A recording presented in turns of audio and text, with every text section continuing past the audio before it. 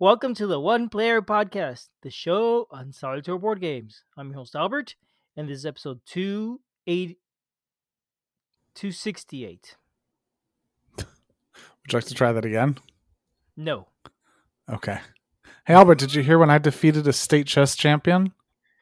No, tell me about it, Julius. My karate lessons really paid off.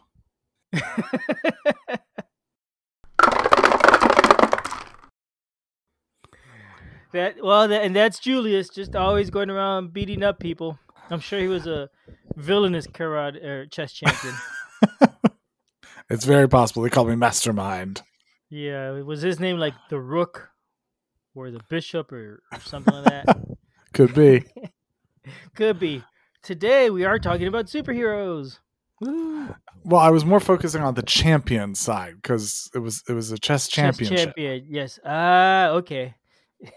But yes, all of it was meant to be somewhat tongue in cheek. Yes, because in fact Julius doesn't actually play chess. That He's is true. averse to it. Is it? I'm not averse to it. I mean, I play shotgun chess with my son, if that counts. Oh, okay, sure. You probably don't know what shotgun chess is. It sounds like it's quick. No, it's where one side has one piece, and that one piece is equipped with a shotgun. It sounds fun. Yeah.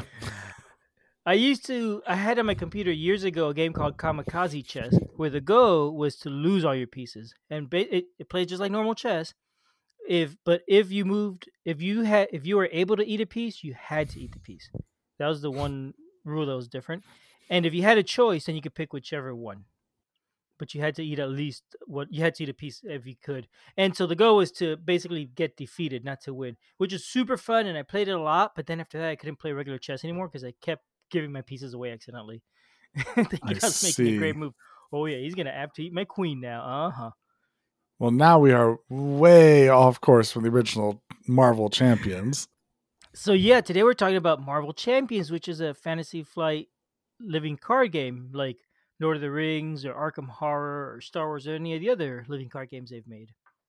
Indeed. This one, however, is Marvel themed, as in superheroes. Now, have you played this game, Julius? I have played this game. Okay. I've played it a fair portion. I enjoyed it. I thought it was fun. Okay. I've actually played the game too. Which I'm glad we have, because that does help, doesn't it? Yeah, I played. I bought this game for my son as a Christmas gift. In part because he and I like to play Lord of the Rings a lot, the living card game. And it occurs to me that in a few years, he just started his high school. In a few years, he's gonna go off to college and want to take my Lord of the Rings with him or something. So I said, I'm gonna buy him his own living card game. Yeah, I mean, I got it to play in addition to Arkham Horror, the card game, and to play it with my family because Arkham Horror card game is a little bit too advanced for them. Mm-hmm. So yeah, it was supposed to be an alternative, but we'll talk about it. Okay. Yep. All right. So let's do a summary of the game. Would you like to try it? Sure, Albert. So this is, as you mentioned, a living card game where the idea is that you play as one of a variety of heroes, and your goal is to beat up the bad guys.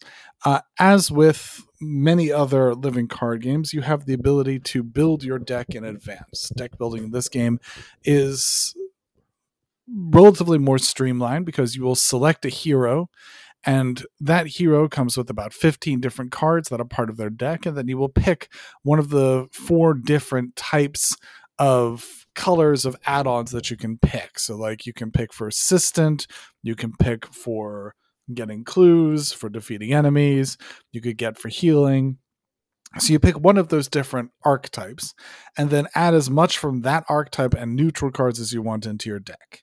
Once you have your deck assembled, you'll pick one of the different scenarios, which most of the scenarios all involve just one of the bad guys and their deck.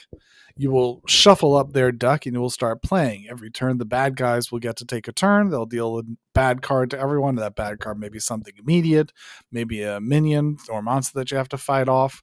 And then everyone has the opportunity to then play in response. So you get to play cards from your hand and start fighting back. One of the neat parts about this game is that each turn, each round, you're going to be having a brand new deck of cards. So it's an idea of use all the resources you can from your deck, because you're going to be shuffling it up and getting a new hand of cards next round. So use as much of it as you can. Many of your cards can either be used for their effect, or they can be used for resources to pay for other cards. So each card will have icons in the corner, and those icons can be used to pay for other cards. So that's part of the whole idea of moving through your hand, because it's going to be a push and pull between whether or not you want to use a card for itself or use a card to pay for something else. But you'll continue going through there, and in general, you'll have to beat up the bad guy enough to slow down their scheme and prevent them from being advanced their scheme. So essentially discover clues type of mechanic, where you're trying to steal the clues to prevent them from being able to advance. If you manage to fully beat them up before they're able to advance through all of their schemes, you win. If they get through their scheme first, or if you're defeated, you lose. That was quite the summary. I feel like we just did the whole episode. that was awesome. You covered everything about the game. A couple things I thought were interesting is that you're obviously coming from a very Arkham Horror point of view, because you called them clues a couple times and you said they're schemes. Oh, I am. It's effectively the same thing. Yeah. So if you're familiar with Arkham Horror, a clue is kind of similar to a scheme-ish. But yeah, just like you said, it's a game about fighting villains with lots of little things in it. The rules? Do we jump into the rules next? Yes, please. Opponent. Okay. Since I'm sure that this is that type of rulebook that you want to talk about. This is that type of rulebook that I don't love, but it is handy for learning the game. Mm-hmm. It's great. It's a Fantasy Flight. They love doing this. They make two rulebooks. One is a read this to learn how to play and start playing right away, and it walks you through very nicely. Walks you through setting it up and getting the cards you need, and then getting you start playing. And it'll explain the very basic, simplest rules of how to play the game for the beginning scenario that they recommend, and how to play it successfully. And it has everything you'll need to know pretty much in there. Just about. You might have to reference the other book. The other book is a reference book. Everything is organized alphabetically. So if you're looking for a topic of, let's say, minions, you would look up minions under M and read about them and see what they are and how they work. Super handy way to learn the game and great for referencing. But I don't love it. You're right. I did want to talk more about it. And here's what I don't like about it. I don't play this game a lot, but I play it some. And every time I come back to it, I have to reread that first manual, and I don't like the layout for coming back to later to set it up. For the learn to play? I don't like using the learn to play the second and third time around. I wish it was more basic. Here's a setup instead of a walk through the whole thing. Because I don't feel like the second or third times I need a walk through it. I just want the quick steps. To me, the steps are quicker. The first time is great. It's excellent for learning the game.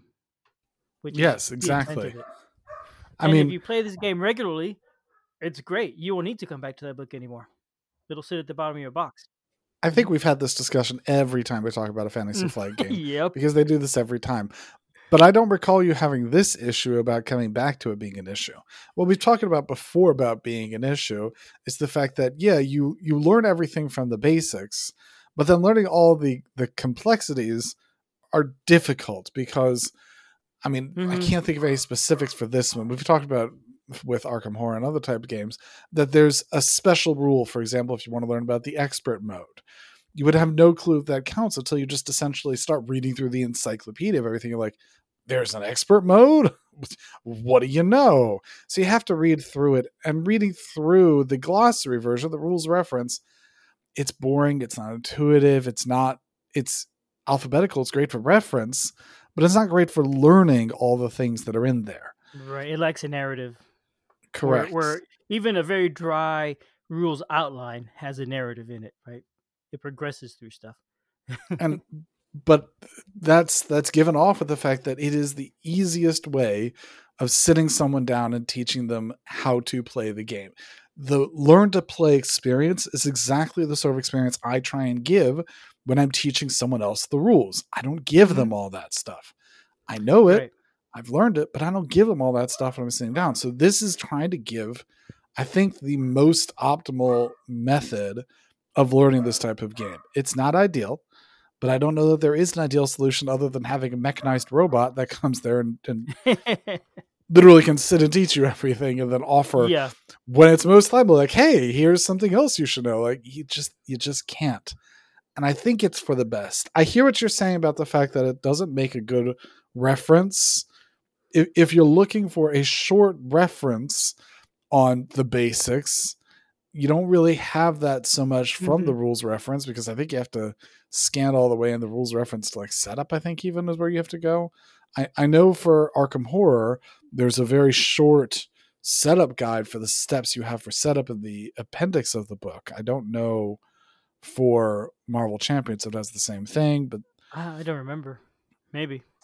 Maybe. oh, there is. There's an Um. appendix 3 for setup, but even that Okay. it's not as good as a rule book that sorts you through it. But it's possible that there Yeah. are printables that would help with that. But honestly, and even though I have complaints about it and whatnot, it isn't bad. It is well done. It is definitely usable. There was one thing I remember having trouble finding, which is what you do when you finish your deck. Um, when your deck runs out, you reshuffle, you start over, but now you raise the scheming level of the enemy by putting a little counter on it.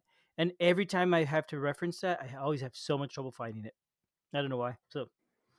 Isn't that So only in the sometimes rules reference? I think it's in the reference, but it's alphabetical, and if you don't know what term to look for, it's really hard to find it. Right? That's one of the issues. And I'll look under threat. No, it's not under threat. How about deck? I don't see it under deck. Let me go look at this thing, and sometimes it'll take a few tries. That sort of thing. So I do find that is an issue with the encyclopedia stuff. It can be frustrating if you don't know what to look for. But again, it really does work well 90% of the time. It isn't And I bad at mean, all. I'm able to find right now that that rule you're referring to is under the aspect player deck. But Okay, yeah, I hear what you're saying. right. It's So you have to look under P for player deck, not D for yeah. deck, right? So, but yeah, again, it's not a huge issue. Again, if if I really wanted to, I could sit through and read the whole encyclopedia once and kind of learn it and be easier in the future. Yeah. Uh, Let's theme. go What on do to you what do you think of the theme? theme. Okay, let's do theme. Sure. Theme. Um I mean, it portrays the idea of a superhero fight pretty well. There's I mean, some of it has to be abstracted away. The idea that, for example, when you're playing the game, you have the ability to flip over your cards and you can either go between the hero version and the alter ego version. And typically the hero version is going to be the side that you're using to punch stuff, and with the alter ego you're going to be able to have more of the thwart type things that you'll be able Mm-hmm. to be running with. And I think some of that interaction has to be abstracted away some, because usually I just don't think it would happen quite like that, especially when like switching between one to the other in a comic book or in the story. I'm not sure. I think some of it just has to be abstracted away because it's a game. It's not a full But yeah, yeah. quote simulation. It's not a role playing game. It's just a card game. And I think in terms of that, I think it portrays the theme pretty well. There's card art. There's the art and the terms being used are descriptive of what the characters do and would do. So I think all of that's pretty good. Yep, I agree. I think the theme comes out well in this game. It is a game about superheroes. I'm not a really big superhero fan at all, honestly. I haven't seen many of the Marvel movies. I read the comic books a little bit early on, and then just I lost interest quickly. They just weren't for me, which is fine. I'm But rolling it my does seem eyes to at come you because I across. am a superhero fan. Oh, okay. So So I think, and I don't know what I'm saying here, so you could correct me. I think that in Marvel versus maybe other franchises, the alter egos kind of matter a lot, and so the whole idea of flipping to the regular side and the hero side matters because they sort of portray both sides of the characters in their stories in the comics. Yeah, of So I think course. that is a neat effect. I like that you could flip the character and it's relevant, and there's reasons you want to flip to the alter ego side and flip to the hero side. Um, and I think that's pretty neat. Like you said, it's an abstract card game, so yeah, some things are just abstracted, but they do a good job of representing what the game is about. It's a fight, heroes against a villain. Yeah, I think it is. I mean, I'm not exactly a superhero expert, but I do think that it is. It is a good portrayal of the sort of idea of many of the stories. So yeah, You want to talk about components, and that I is next. do. I do want to talk about components. So yes, I definitely want to talk about components because there's a couple things. First of all, let me just get out with the cards. Um, there are card games. It is a card game, and I'd say that's probably the primary thing. The cards are nice. They're Final Fantasy style. They have nice card art. I think that all the graphic design and everything on them is well done and well noted. There is a token pool for different sorts of tokens. So there's the damage tokens and they're not clue, but the threat tokens. Mm-hmm. But there's the threat tokens, the damage tokens, and there are 1, 3s, and 5s. And I think that all those tokens are really good. There's also the miscellaneous all-purpose counters, which can be used Mm-hmm. for so many different things. And those are perfectly good and generic. You can put them on all sorts of things. They don't. All of that has a nice comic-y feeling. One thing that I do not like is the status cards. There are status cards for Yeah. stunned, confused, and tough. Why aren't And they they're just tokens? they're I don't these get it. little exactly. They're these mini cards that you can put on around in things somewhere or other. And they're big. And also every time they come out, I have to be like, well, wait a second. What is it that they do? What does stunned do? What does confused do? And what does tough do? Because they're just that text on it. If it would have been an icon or something like that, it would have been helpful.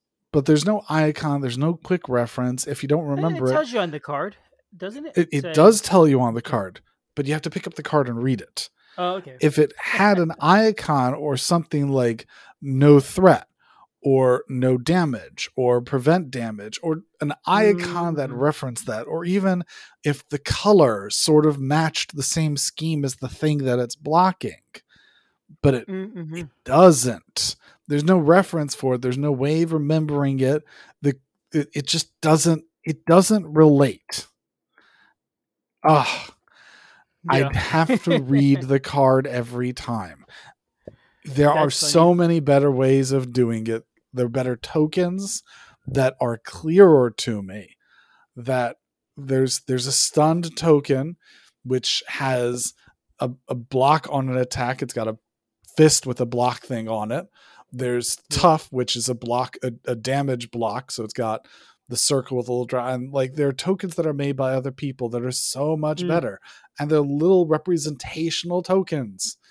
Why, oh, why, oh, why, oh, why? And the representational tokens say on the other side of them, tough. So because many things just say tough, and then you have to remember it the other way. But why, oh, why, oh, why did they make them into these mini cards? That is. Yeah, you know that when when we first opened the game and set it up, we were like confused. Why cards? It doesn't make sense. But there they are.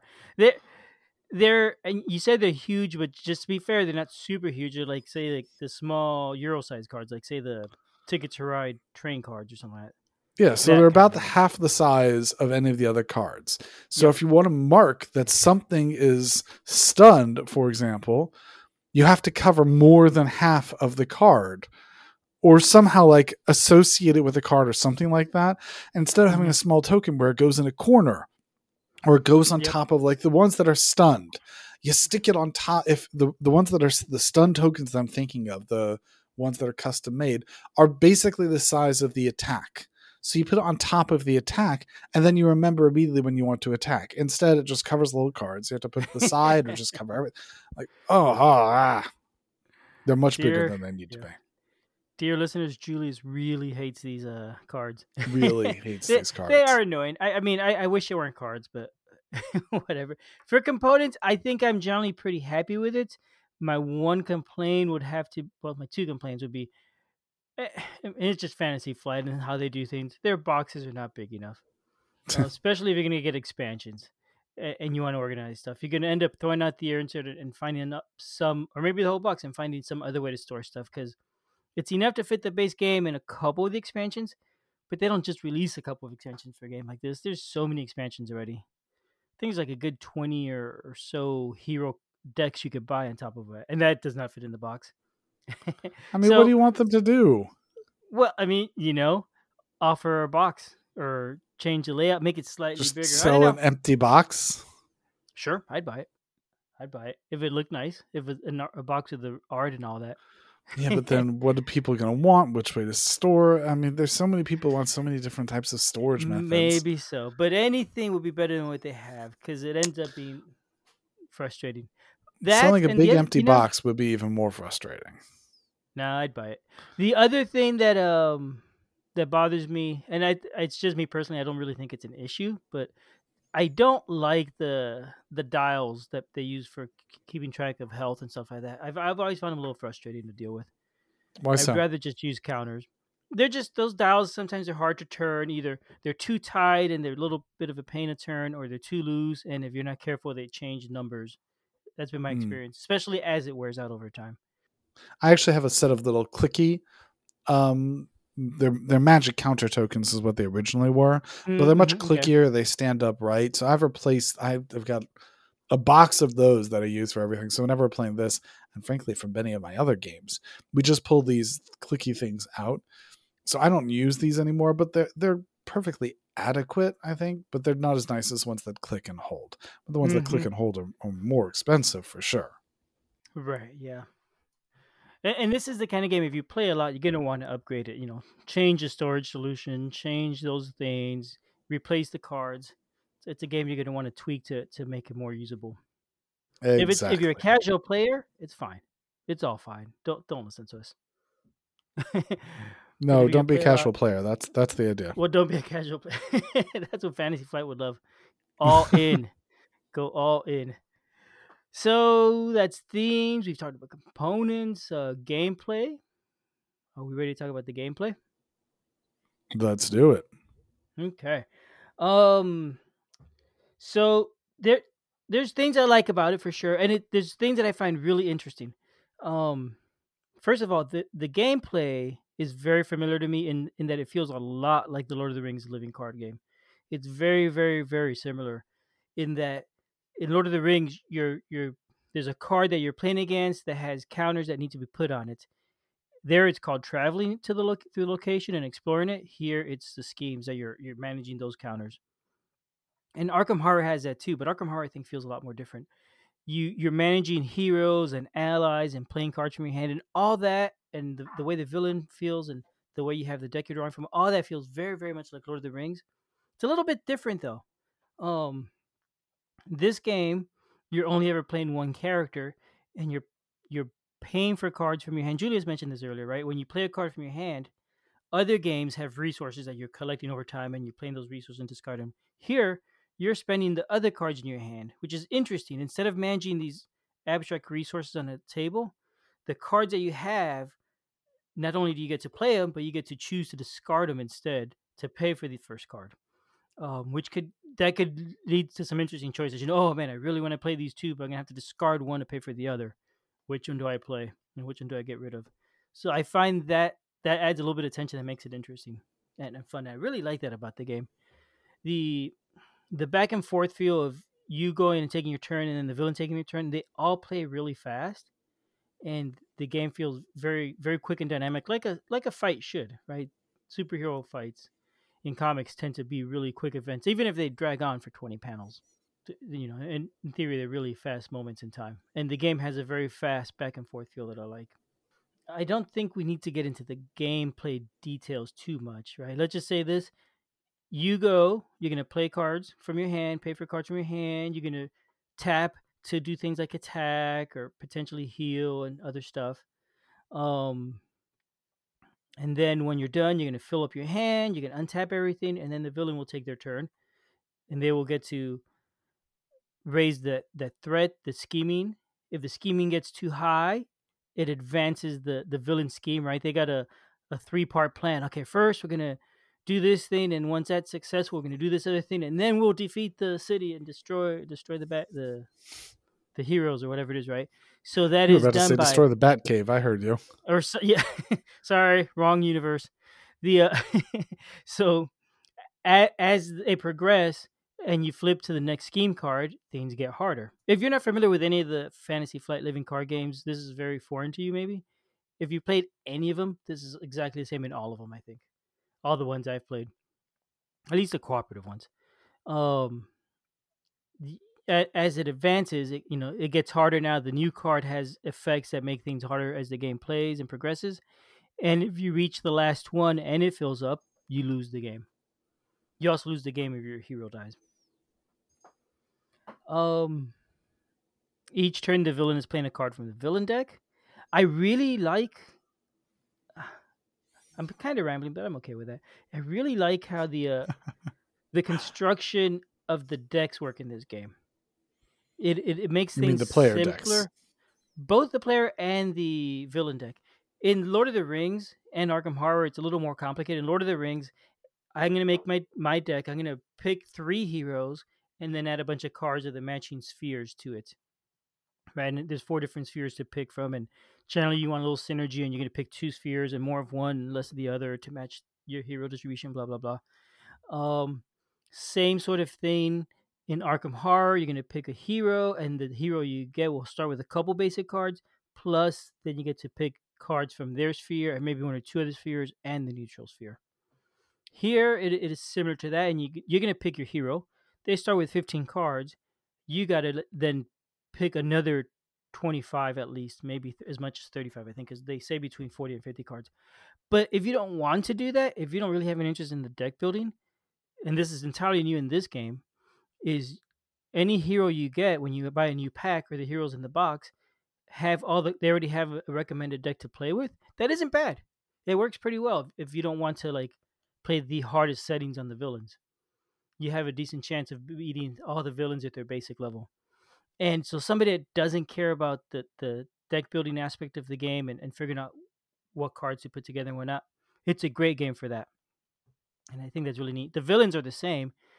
You pick a villain, and then you add they bring side scheme, and you put the side scheme in the villain cards and shuffle them together, and that's your villain deck. But if you want, there's multiple side schemes, and you could swap them out. And if you have a couple villain decks, and you got the ones in the base box, you might have 8 or 10 different side schemes. Each time you play, you could just pick a different side scheme to make it feel a little bit different and to tweak the difficulty. Some schemes are harder than others. And I really think that's a neat way to keep the game simple for somebody that is not interested in deck building. But it also introduces deck building, because if you start doing that and start playing with the villain decks a little bit, that might get you interested in doing the same things in the hero deck and adjusting. Oh, I'm going to change a card here and there. So I think that's a really neat way to progress into a living card game model and the deck building process and all that. And we don't mean deck building as in like deck building. You mean in the deck game. construction? Deck construction, to use the technical term. And I have to agree Yes. with you. I think that the deck construction rules for this game are much simpler, and I think that's good for the potentially the target audience, because it's so much simpler to just have every single character that I'm aware of has the same set of rules. It's the character stuff, one aspect, and neutrals. And while granted the card pool continues to expand, continues to do other stuff with it, you're still always limited to, it's essentially you take 3/4 of the cards out of the game, and still everything feels unique, because unlike in Arkham, each character has a deck of 15 cards that comes with their own character. So I feel like there's a lot more opportunity to bring out a lot of each character's own history and tools and utility. Arkham, you don't really have as much story and reference materials for each individual character, whereas with this one, if you're playing as, for example, Iron Man, and the only thing he had was just one like punch move that was his only card for him. It's like, but what about all the other stuff that he can do? He can fly and use tensor rays, and he's really smart, and he's got his other suits. There's so much other things that is him. And by adding all of that in there to the deck construction into his deck, that helps make it feel much more like a lot of that character's history and story are coming out into what it is that you're doing with it. Yeah, so it makes that character more coherent, and you only have to add another 20 cards or so. It's easier to construct your deck. You don't have to spend as much time on it. Granted, the pool is Mhm. still large for me, and at this point in time, if someone hands me a deck, I'm hoping it's entirely pre-built because I don't know all the stuff that goes into it. I'm just picking at random. Now then, for this game, each individual expansion comes with a deck. If you buy, say, the brand new Phoenix, I think is the one that's most recent to come out, you buy it and it is a whole deck. It's going to have some duplicates and some others. At least it was. Yeah, I haven't been following since we're Mhm. back on we're wave 6 now, and I haven't been following since we're frankly, wave 2.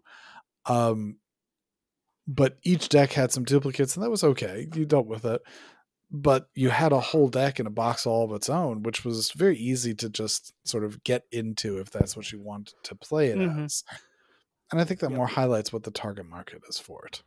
Yeah. And when you buy these hero decks, it's gonna bring the deck, but it's also gonna bring extra cards that you could use for deck building. And if you're not into deck building, then these are just gonna be cards to put in a box and forget about. Um, but it doesn't like so the hero will have their cards, and generally speaking, cards of one other color. There's three colors. There's a neutral gray, and then there's also a blue, yellow, and red. And they'll generally have one of those three colors for the hero, but it'll bring extra cards in each of the colors, so that you have other cards you could add to any hero that you want to customize your deck. So they're constantly encouraging you to do deck building, but you don't have to. Which again, I think that's just really neat. Yeah, it's a neat way to do it, and it's not so many cards that you feel like it's a huge waste. I don't think so. You're still getting a full deck that feels satisfying and feels basically worth the price. The other cards are just extra. It doesn't feel like you're getting ripped off if you never do deck building. At least I don't think it does. And Mm-hmm. for this game, I find I'm not that interested in deck building because I'm not playing it that often. So when I'm playing it, I just want to pick a hero and go.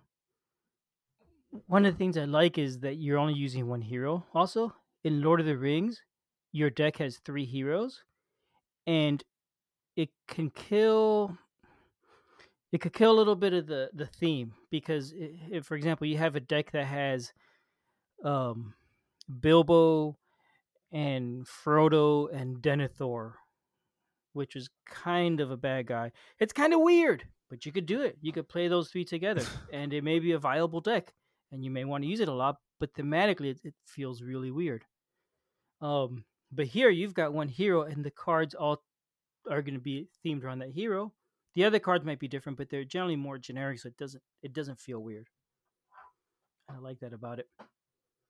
That seems to be generally true for the villain, except for their side schemes, and you get to add any side scheme to the villain when you're going to play it.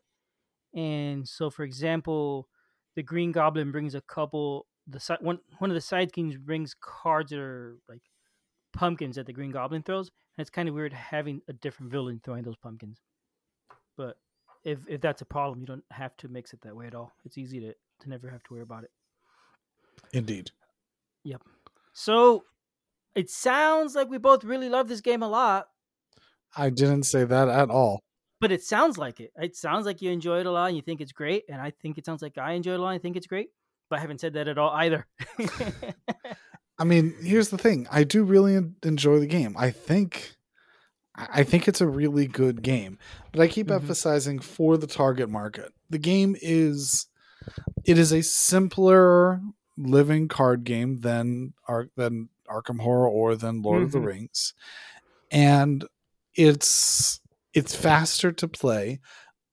I know that at least with many of the things, there's not a narrative, there's not a whole overarching one, and I feel like there's a push and there's conflict almost between it because in order to be able to get into the whole thing, in order to be able to deck construct well, you kind of have to be in it. You've got to know Mm-hmm. the whole thing and you've got to make it sort of your living card game. And I feel on the other hand, like it's a simpler design and it's easier to, I guess, stay in it, but it's a simpler design. And if I want to stay in on one, I prefer Arkham Horror. And there's that push to it. I think if Arkham Horror didn't exist, I'd be all over it. I'd be collecting it. I'd be really into it. But Arkham Horror exists. Mm-hmm. And I think it just simply pales because there's the idea that it's simpler, but on the other hand, you've got to be in it, you've got to make it your thing. And I wanted it to be a hero game that I can play with my kids. I want it to be a hero game that you can play sort of lightly. And at one point in time, it can't be, because mostly because it's still got deck construction. And as soon as it has deck construction, it has to be a game that you know well. Otherwise, you just net deck or just fine or just keep the original deck or something like that. But none of that interests me. So there's Mm-hmm. that there's that conflict on what it is that I want it for, and because I can't do both, so I just didn't do it. Yeah, and so I think I'm sort of in the same spot you are. But for me, it's Lord of the Rings, not Arkham Horror. I will say though, I don't think it's simpler than Lord of the Rings. I I think it's more streamlined, but if there's a difference in complexity, it's not great. I don't think it is. Um, it's hard to say. It's really hard to look at that and be unbiased about that and decide if one is truly simpler and the other not. Like I said earlier, I think in Lord of the Rings you have resources you put on your heroes each round, and that's what you're spending, and the resource you spend has to match the color of the card. So it's a little bit tricky and all that, and it adds tension of having the right resources and saving the resources for the right card. But instead of having that, they keep the same tension by having you pay for the card with other cards in your hand, but remove the fiddliness of having to worry about resources. So it doesn't feel simpler to me. It just feels more streamlined. I think that's really neat. But I'm already invested in Lord of the Rings. I've pretty much got all the content from when it first came out. So if I want to play a game, I kind of would rather play Lord of the Rings. Actually, when we first got it and set it up, the first time my son and I started playing, 2 or 3 rounds in, we said, "Hey, this is pretty cool, but kind of want to play Lord of the Rings now." And we both had the same reaction because it felt so similar, and it's a game we're already both really familiar with. So I think it's a fantastic game. Honestly, I really do.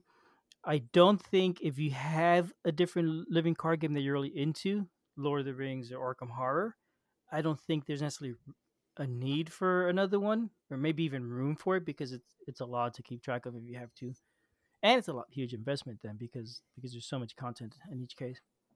But it's absolutely, I think, a fantastic game to get into.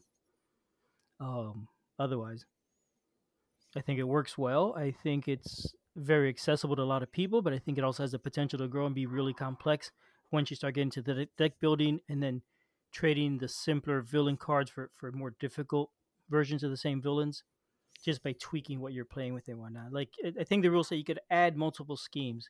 Like generally speaking, you start with one because each scheme tends to make that deck a little harder. You could add multiple schemes, or you could add the harder schemes. They're ranked in difficulty, and that will totally change how that game feels. And that also adds replayability to it. We have said a lot, but there's a couple more things I still want to talk about. Oh yeah, what's that? What do you think of this versus Sentinels of the Multiverse? I think that Sentinels. Okay. Sentinels of the Multiverse has a lot more going on it. Sentinels of the Multiverse. It's funny. There's the push and pull for this one, and that there's deck construction, which makes it more complicated, but the gameplay is simpler. Sentinels of the Multiverse is almost the opposite. The gameplay for Sentinels of the Multiverse is much more complicated. There's a lot of different tokens and types of damage and things that can be done. The cards are much more interactive. Play with everyone else is much more interactive.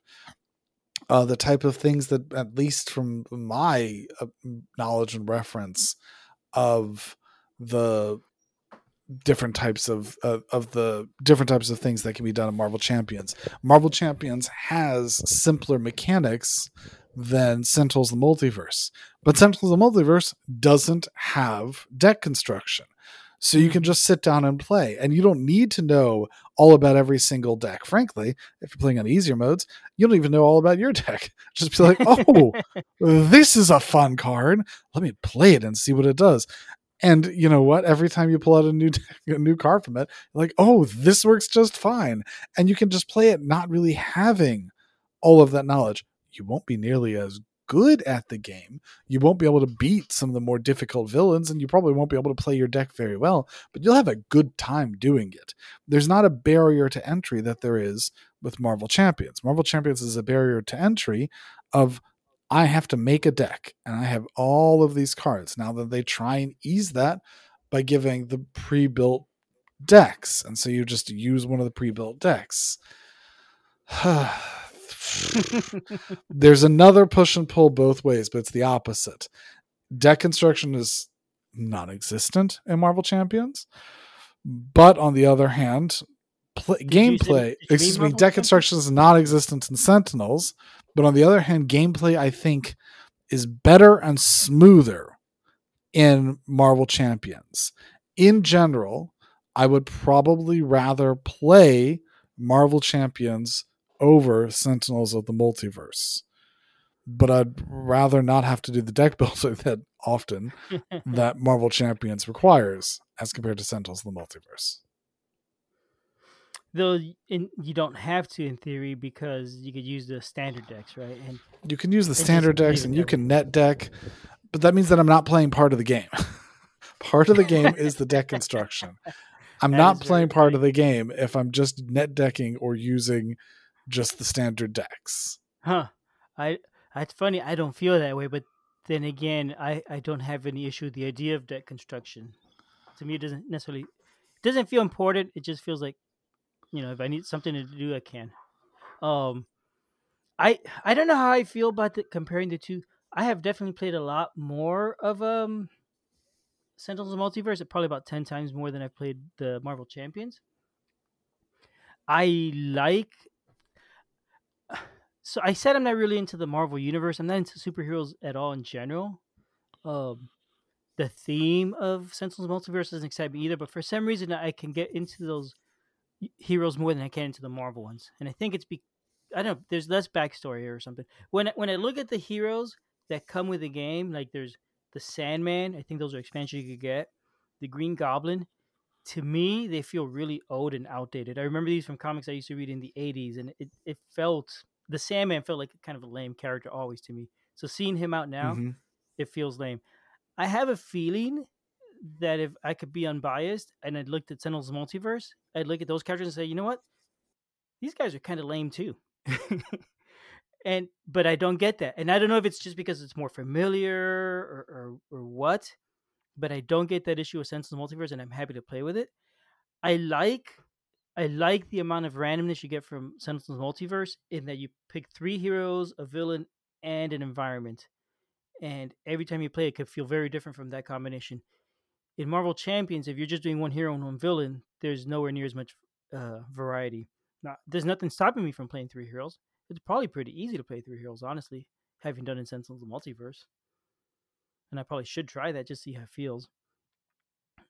And yeah, I'm just not interested in it. I don't know why. I can't say what it is. I think I've already done it with one game. I don't feel like I need to do it with another one. So in a way, maybe the issue I have is that the game just came out at the wrong time for me. If it had come out 10 years ago, this would be the best thing ever. It'd be a really different game 10 years ago. Well, yeah, and that too. So yeah, do you have any other thoughts on this game? I think I've pretty much summed it up, Albert. Okay. Yeah, we've said a lot, and I think there's a lot to say. Solo works great. We haven't really talked about the solo game in general. You just play one hero and one villain. The game is designed to scale very well. Multiplayer versus solo, it multiplies, like, for example, the villain's health is multiplied by how many players there are. How many cards come out from the villain deck each round is multiplied by how many players there are, 1 per player. So it tends to scale pretty well. Or you can just play two-handed. Or you can just play two-handed or three-handed, or what have you. Absolutely. That's how I like playing. I haven't tried it. I've just done one hero. And part of it is I couldn't be bothered to pick 2 different ones that interest me. Couldn't be bothered. It's Marvel. I don't know. It's me and Marvel. Sorry. So there we go. Marvel Champions, a fantastic game, but not for us. I think that it has completely thwarted us, I'm afraid. Yeah. Yep. Its schemes failed against us. Alrighty, everyone. Have a good night.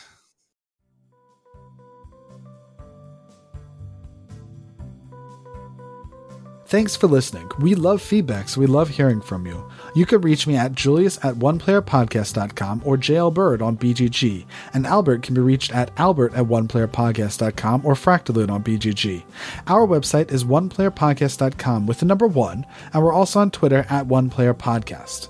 The intro music is copyright Angus, can be found at jamendo.com. The transition music is copyright by Dan Elduce Pancaldi, whose page is at donpancaldi.com. The One Player Podcast is protected under a Creative Commons share-alike license. Thanks for listening.